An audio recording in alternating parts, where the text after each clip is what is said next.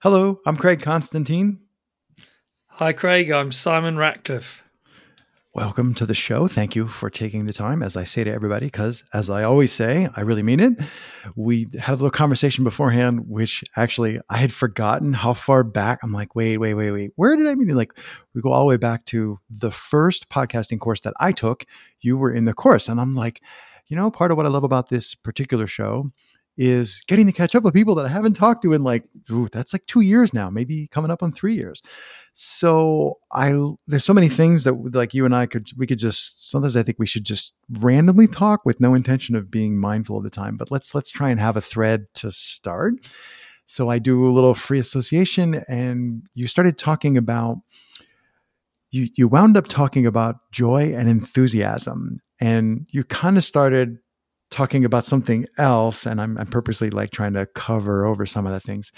And we wound up talking about what I said is this is like a podcaster pod roller coaster, like the pod coaster.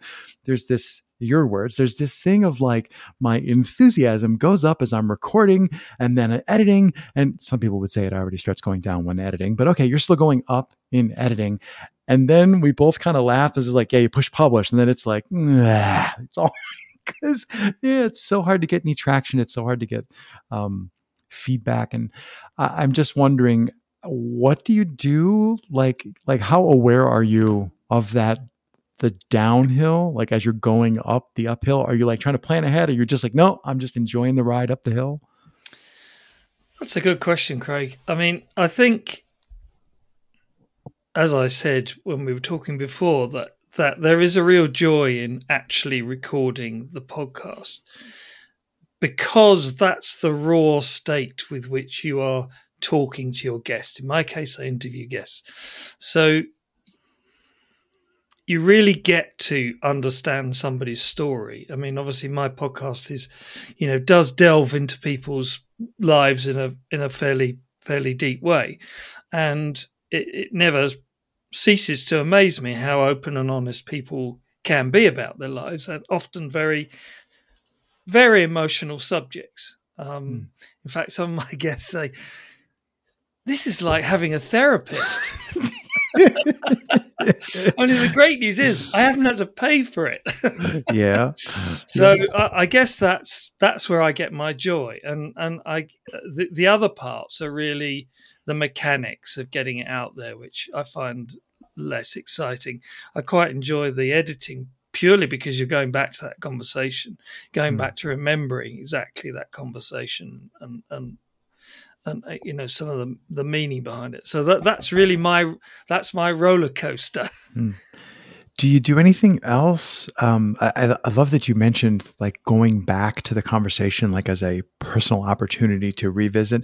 And there are some things that I do, like I'm scribbling frantically, trying to take notes, because I actually keep notes about the individual conversations that I have, and I try to revisit them. And I'm working on writing articles, and I really think for me, and the question is it also the same for you, that there's a lot of value in when I'm in the conversation. I'm only really honestly partly there. No insult intended, Simon.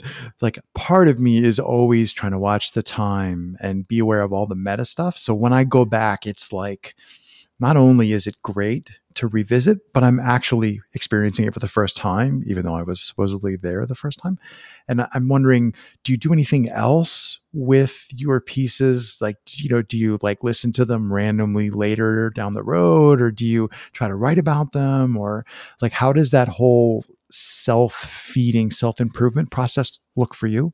Yeah, that's interesting. I mean, I don't do anything back on them, and that's an interesting thought that I haven't done anything with, really.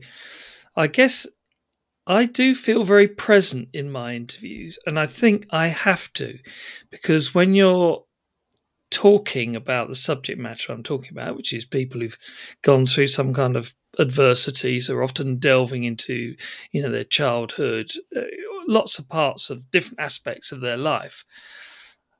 I really need to be present, because you really need to lead the story, and you need to dig into the right things at the right time in order that the listener gets the full understanding of the story. And I suppose I guess partly my historical career has helped me in that, because I was in the advertising business and then I went on and set up a brand consultancy. And part of that was doing research. So I have done thousands of group discussions with ordinary people up and down the country.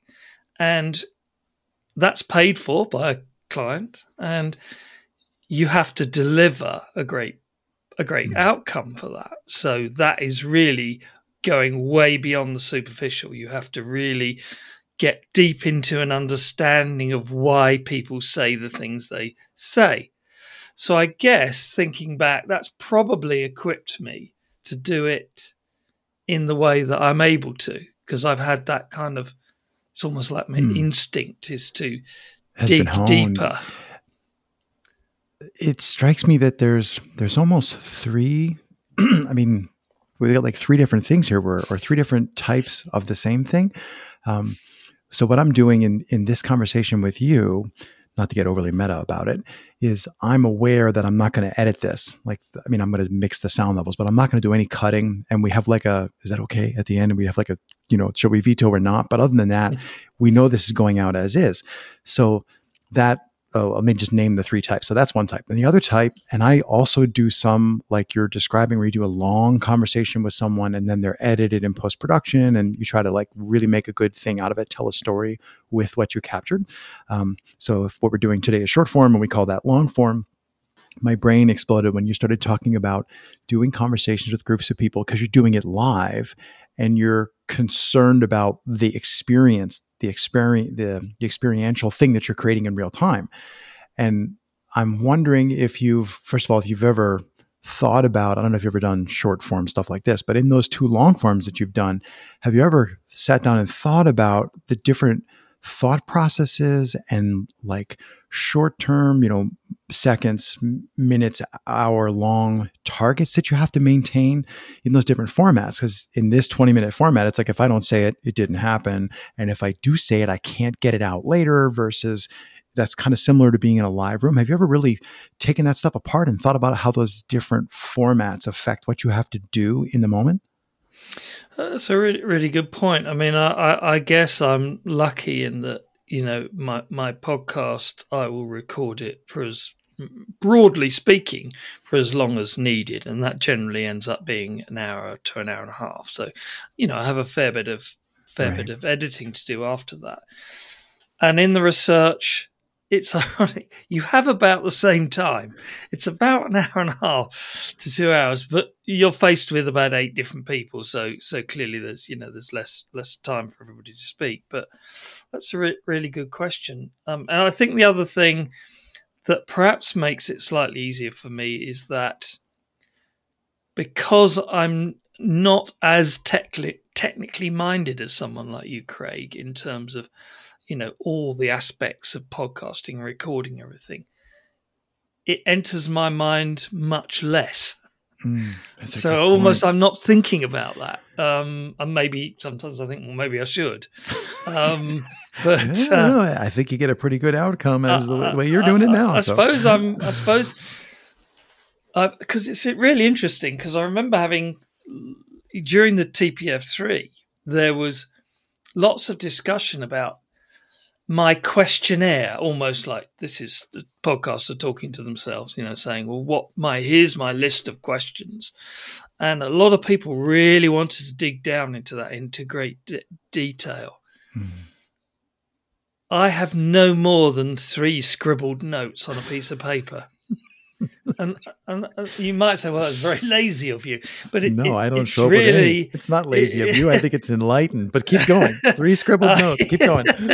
And usually they're to do with, I've done some research on the person I'm talking to, and I've picked out 2 or 3 things I think that could be really interesting to probe into that. And I'm a great believer in allowing the conversation to go where it needs to go. Yeah. As opposed, and I do think that some people, in their anxiety, massively overscript, and they don't just allow they're so fearful, I think, of a pause or of the guest thinking this person's got no idea, that they actually I'm don't nodding get to vigorously. have the proper conversation. Yes. Yeah, there's about 238 things in there that you said that are really, really important. And I'm thinking, so one thought I want to just say out loud about preparation is, yeah, I'm totally down with you. I very rarely show up with anything prepared. I have a piece of paper in front of me today, but it's a checklist of like things to do. And like record the podcast, it's just one item here in the middle.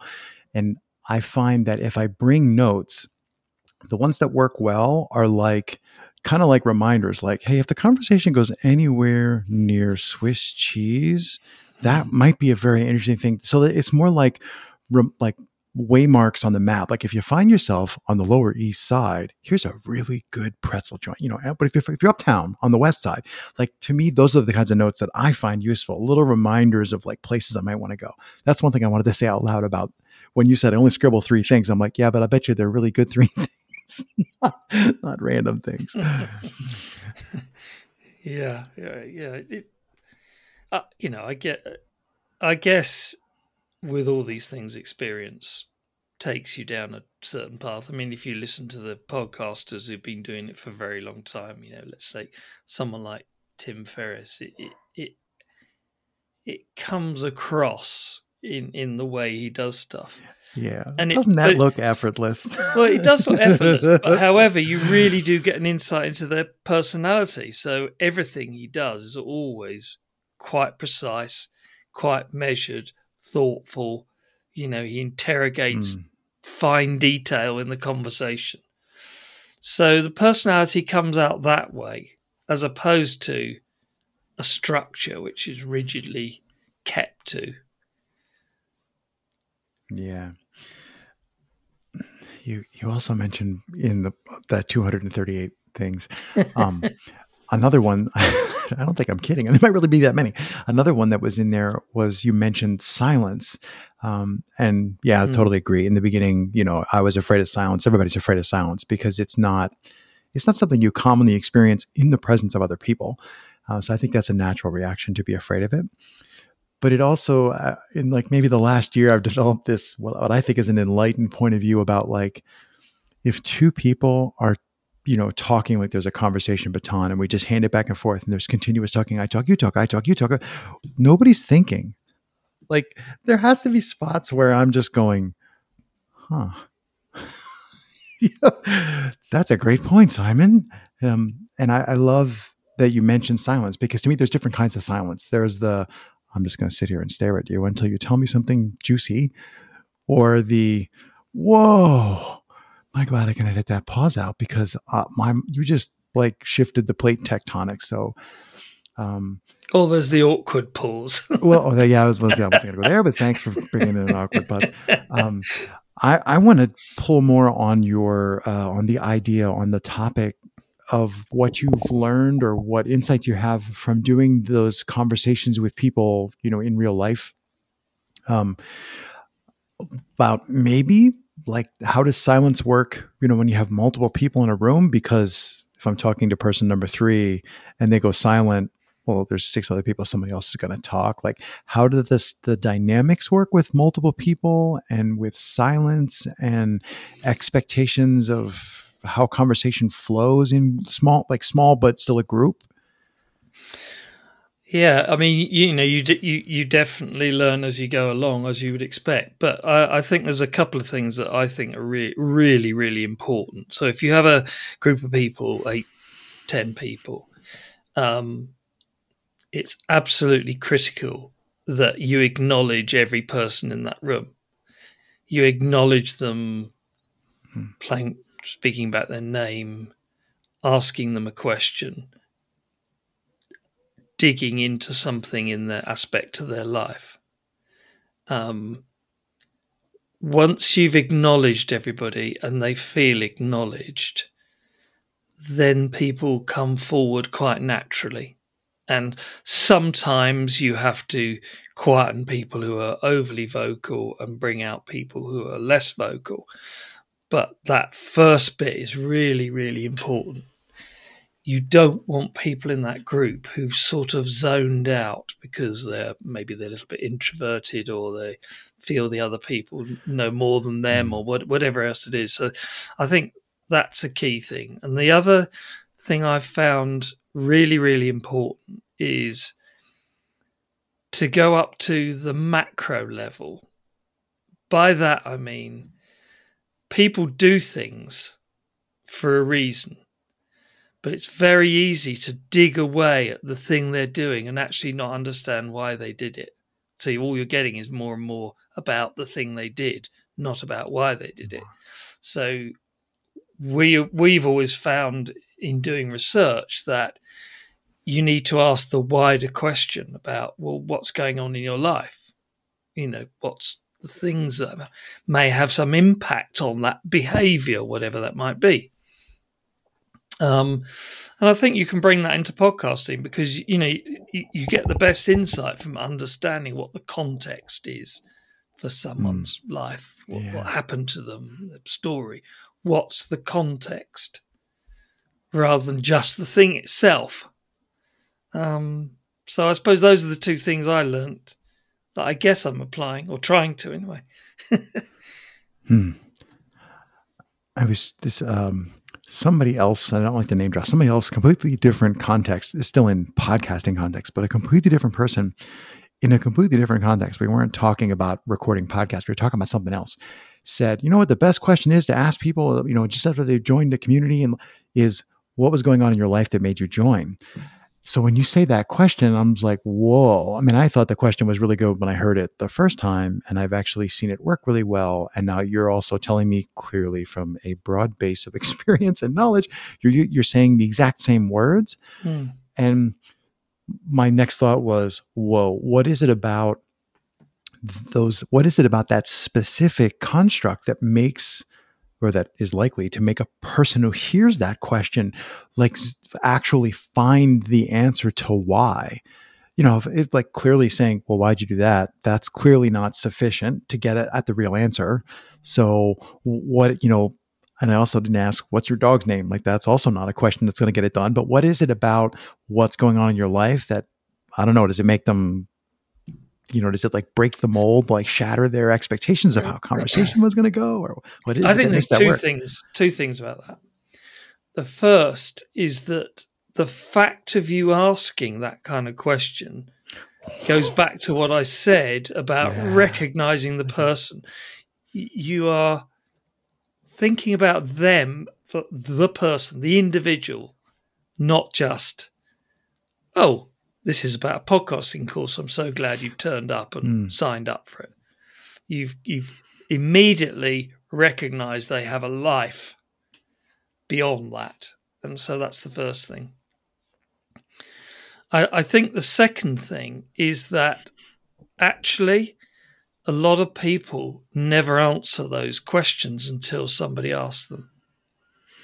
And actually you asking them often brings them insight they didn't necessarily have. So clarifies something. Yeah, that's interesting. I hadn't thought about that. But that now you've asked. And so it's opened a door, a different way of thinking, a new perception. So those are the two things I would say. That's brilliant. I'm thinking that's brilliant. Because I don't know if we were recording, but at some point we were talking about how your guests have often said, this feels like it's a therapy session. It's great. I don't have to pay for it. And I was tempted way back whenever that was to say, yeah, what is it about it that makes this a therapy session? And I think you just said it, which is, I'm going to say acknowledgement, the I see you, to the other person, I see you. Yeah.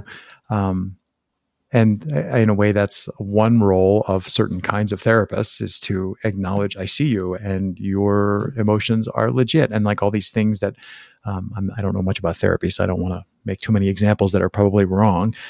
But that question of what's going on in your life, what's the context, I acknowledge you. I think that's brilliant.